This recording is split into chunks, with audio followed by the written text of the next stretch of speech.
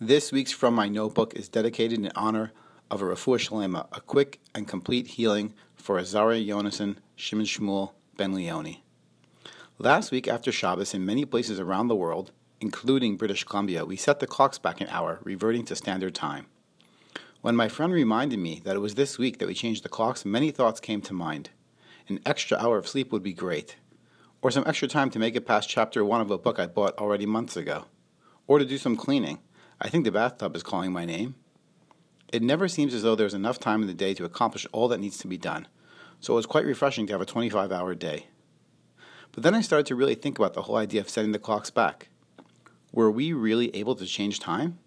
What if I were to change my watch back 2 hours? Well, everyone would think that was ridiculous.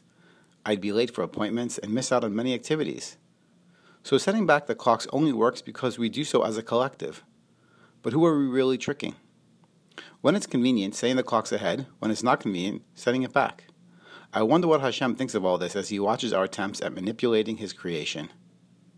Now, setting the clocks may give us an extra hour for a variety of tasks, but it doesn't literally help us go back in time. But what if it could? What if I could go back to yesterday when I made that comment that I wished I hadn't? Or to last week when I forgot to hand in my work assignment on time? Or even last month when I missed the deadline to sign up for a phone plan that was even better than the one I already have? What if I could just turn back the clock and correct all those mistakes? Wouldn't my life be so much smoother, so much easier, and so much more peaceful? Avram Avinu had 10 tests which he went through, the ultimate one which culminated in his readiness to sacrifice his son Yitzchak's life after being childless for so many years. Each of the tests that Avram faced, he did so with vitality, exuberantly proclaiming to Hashem, "Here I am." He confidently tackled the challenges without thought of despair or distress. Furthermore, after each test, not once did Avram complain or question his role in life. Rather, he persevered, moving forward to the next phase of Hashem's plan. Why don't we read about Avram bemoaning his fate and reviewing his life to Sarah? I can just imagine the conversation would sound something like this. "Oh, Sarah, I can't believe that I referred to you as my sister. That was so silly. I should have just said you were my wife. And what was I thinking of shrugging off Hashem to go and take care of 3 strangers whom I didn't even know? If only I could turn back the clock and relive those moments, surely I would do things better."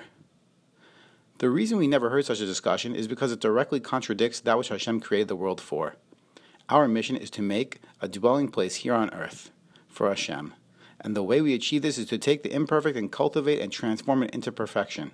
The mistakes we make in life are what give us the chance to grow, learn, persevere, and challenge ourselves to reach new heights.